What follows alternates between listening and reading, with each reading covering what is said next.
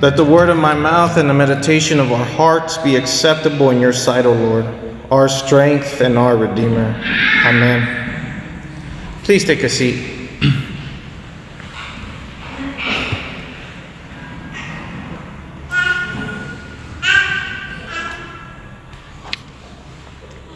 Just a quick note before I start preaching. I had already planned to preach on Job for the next 3 Sundays, and some of the gospel that we heard. If you have any questions for it, or any time I don't preach on one text, please let me know and we can talk about any questions you might have. I think this is like the 3rd time since I've been ordained that I don't preach on that passage, but I don't do it on purpose, I swear. But I just wanted to put that out there and offer, if you guys ever have a question about any passage that we ever read, just please let me know, and we'll dig into it together. But this morning, I wanted to focus on Job, and we'll be focusing on Job the next 3 Sundays. And to set up Job, I think a little context would help. So a lot of the times when we even hear Job mentioned probably comes in a time in our lives where we might be in grieving, or when we might have lost someone. And Job usually is always mentioned by someone who goes to church or something. They'll mention to read the book of Job. But here's the thing about Job. The book of Job is asking us to consider a very basic question that we all have. It's a basic philosophical question that all humans have asked throughout centuries, since probably the beginning of human history. And then the question is why, either personal or corporate, why is suffering part of the human experience? And the book of Job offers a biblical perspective on suffering. But that's to distinguish between offering an explanation of suffering. So 2 separate things. It's not the book of Job, or as a matter of fact, in the Bible, we never get the answer or an explanation of suffering. We just know that suffering exists and how we should go about handling when suffering enters into our lives. Esta mañana y por los próximos 2 domingos vamos a estar viendo el libro de Job. Y el libro de Job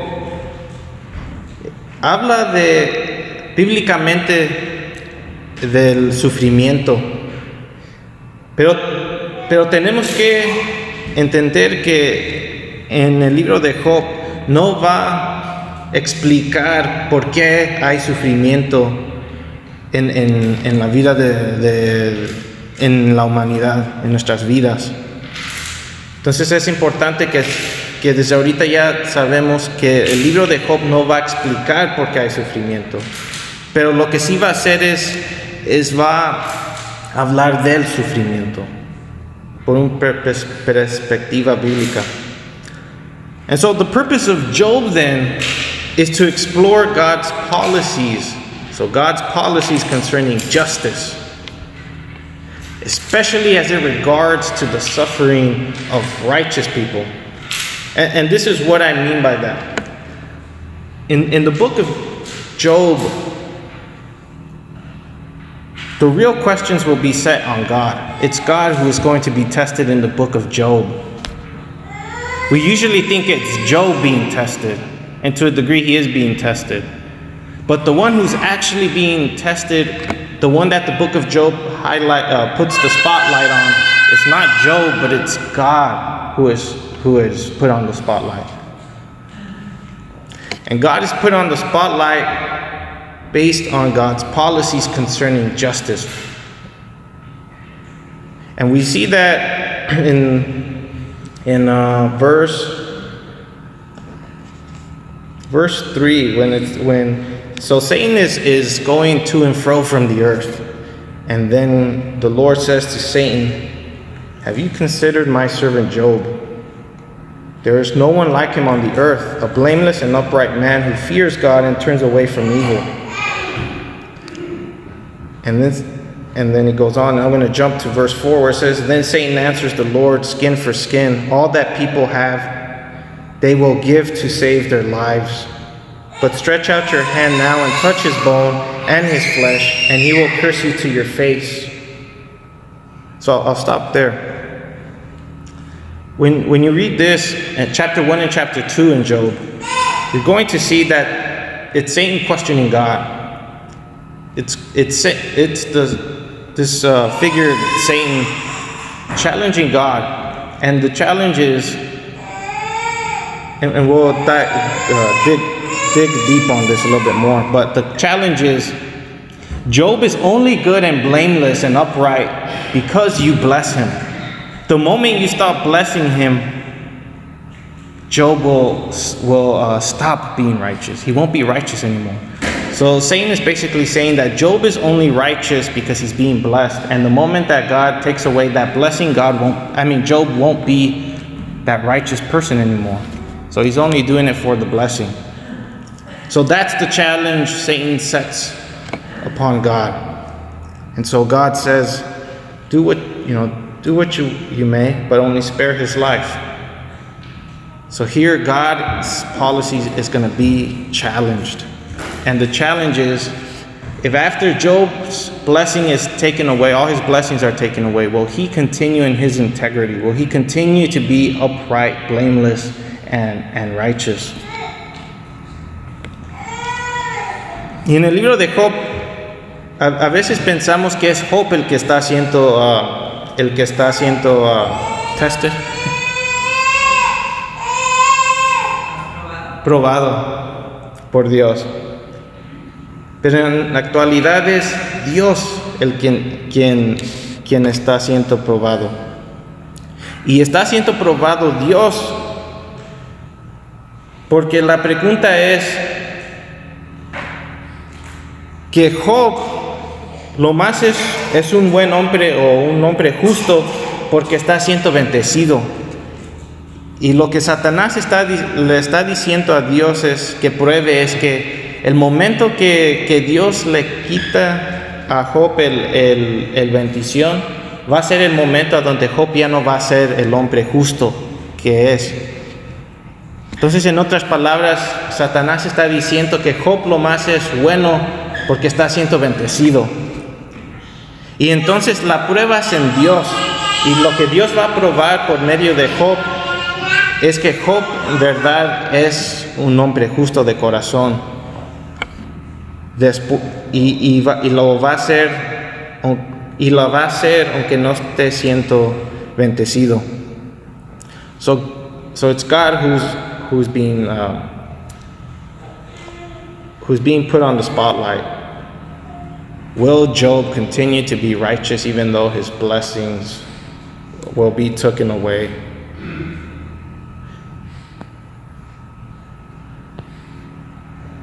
And so Satan puts that argument forth. And what Job will do also, as he's going through his own trials, he's going to also put God's policies on trial. Because remember, we have it in verse 1. It says that, so we're told from the very beginning that Job is a blameless and upright man who fears God and turns away from evil. So we know he has done nothing wrong. And when he's going through his suffering, he's going to keep his integrity. He's going to keep his integrity. What his friends are going to want Job to do is to confess an unknown sin. Because his friends are saying, you're only suffering because you're wicked. Confess. You must have done something, you just don't know it. And Job is going to keep his integrity though. And he's going to say he's remained blameless. He doesn't know why he's suffering. And so his question to God will be, if I am righteous, why am I suffering? So that's his challenge to God. So Satan is challenging God, as I've said, and so is Job. And Job's challenge is, if Job is righteous, then why is he suffering?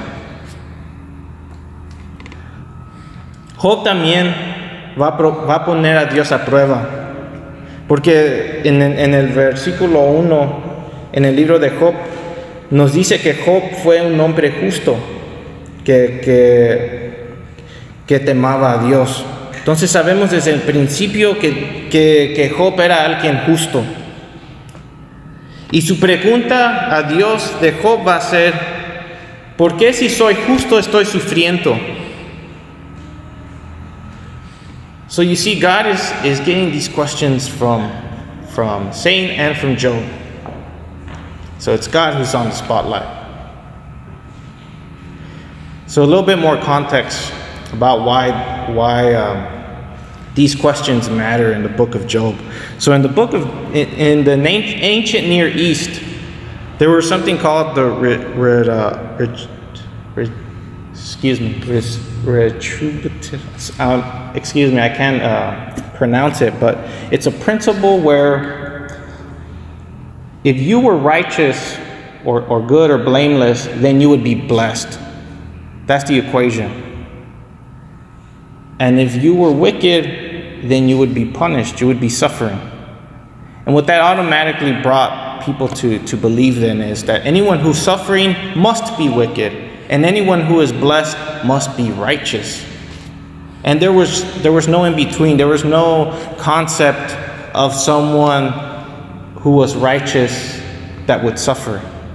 There was no concept of that. There was no concept of a righteous sufferer. There was only wicked suffering, upright blessing.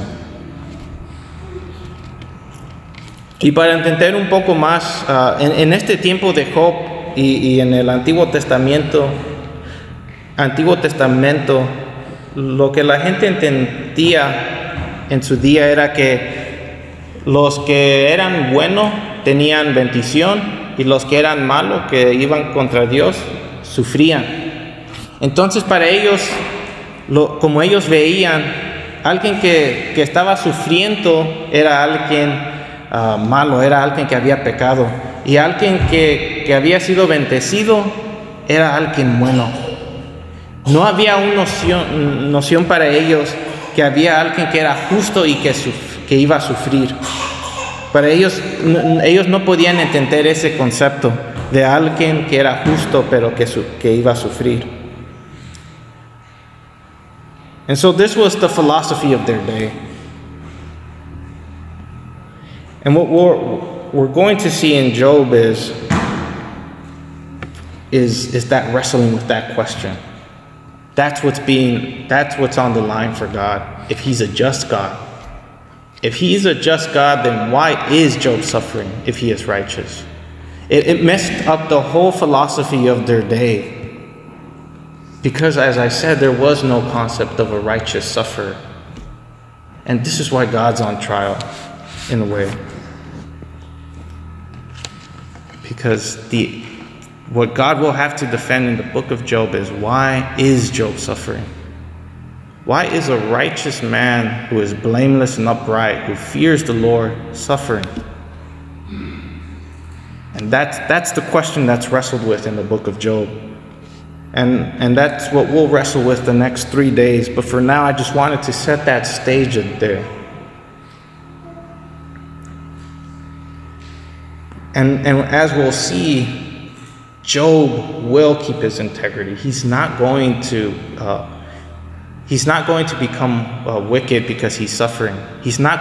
Nor is he going to confess an unknown sin because he's sure that he has not done anything wrong. And so, as we'll see by the end, God will respond to Job, and in a sense respond also to Satan's challenge. And that we'll see on the third 2 more Sundays from now. But what does that help us see in our day today? That principle that I mentioned about being righteous and being blessed and being wicked and suffering hasn't necessarily gone away in our day and age. it's still very steeped into our different cultures throughout the world. There's still this notion that if someone is blessed or wealthy or is influential, they must be good people. And that someone who's poor, who's suffering, must be doing something wrong. They must be sinning somehow. And you might not think it necessarily explicitly, but it's there implicitly. Just see how culture views poor people. A lot of people tend to think that poor people are poor because they choose to be poor. But that's not always the case. I wouldn't say that the people going hungry in Ethiopia right now chose to go hungry. So it's still very much part of our ideas, even today. This notion of they must have not put up their boots and their bootstraps up and got out of their suffering. So they must have not tried hard enough. They must have not been good enough or righteous enough. That's still very much part of our culture, very implicitly and explicitly. And so the book of Job has a lot to say to us even today. The Word of God still has something to say to us today. And especially as followers of Jesus, this is a question that goes very deep into our DNA, because the one whom we worship every Sunday, who was on the cross, was exactly what people could not conceive at their day, a righteous sufferer. En los próximos 3 domingos vamos a hablar más de esto. Y para el último domingo que vamos a hablar de Job, vamos a ver que Job nunca va a dudar de que es justo. Aunque sus amigos van a querer que confiese un pecado que no ha hecho o que no sabe, pero Job no la va a hacer. Y para el último vamos a ver que Dios la va a responder a Job, y en responder a Job va a responder a Satanás de por qué Job, si es justo, por qué está sufriendo. Dios no se va a quedar en silencio, va a responder, y eso lo vamos a ver en el tercer domingo. Pero ¿cómo podemos aplicar esto hoy?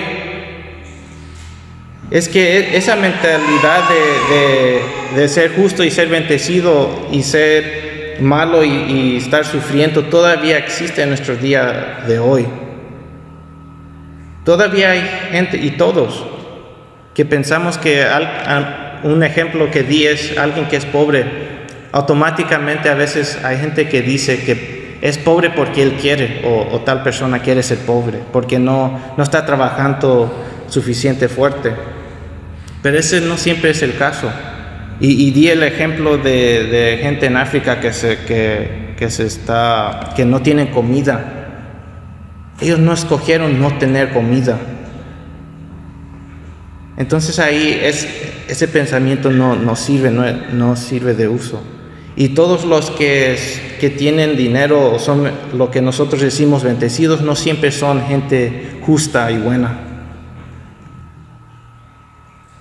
Entonces, esa cuestión de por qué alguien justo puede sufrir va a ser la tema que va a tocar el libro de Job, y lo que vamos a ver en los siguientes 2 domingos. Porque es importante que entendamos que sí puede haber justos que sufren. Porque la persona que venimos cada domingo a adorar es Jesús. El que estuvo en la cruz es alguien que es justo, pero que sufrió también. Entonces esa cuestión es importante que nosotros entendamos. And so, as I said, we come and we worship Jesus, who is fully human and fully God, who was just and yet who suffered. And so the book of Job is important to shine light on that suffering servant for us especially.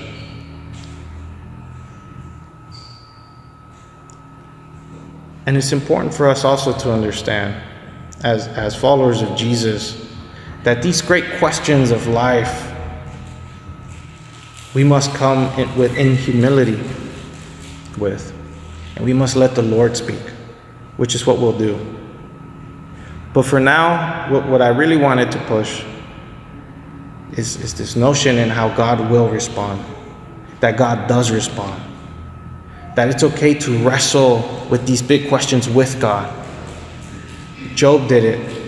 He wrestled with God.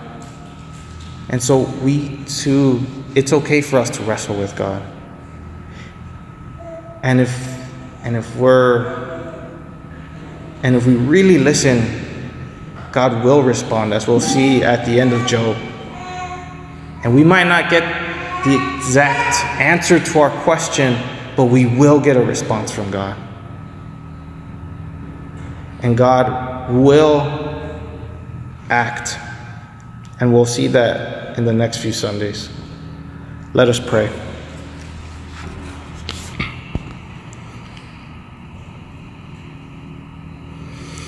Heavenly Father, we give you thanks for gathering us together to worship you. A God who was not scared to enter suffering and yet was righteous in his suffering. And we give you thanks that you entered into that and that we have someone who knows and who has suffered not only with us, but for us. And we give you thanks as we read through the book of Job to wrestle with your sense of justice and to see that our sense of justice might not be the same as yours and that the world is much more complex than what we think. And we ask that you speak to us today and tomorrow and forever. Through Jesus Christ our Lord.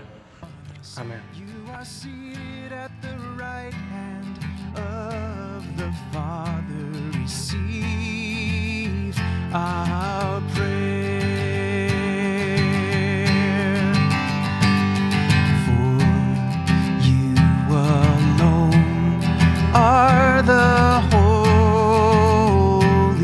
One. You alone are the Lord.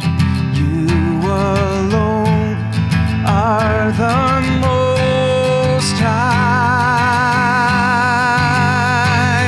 Jesus Christ with the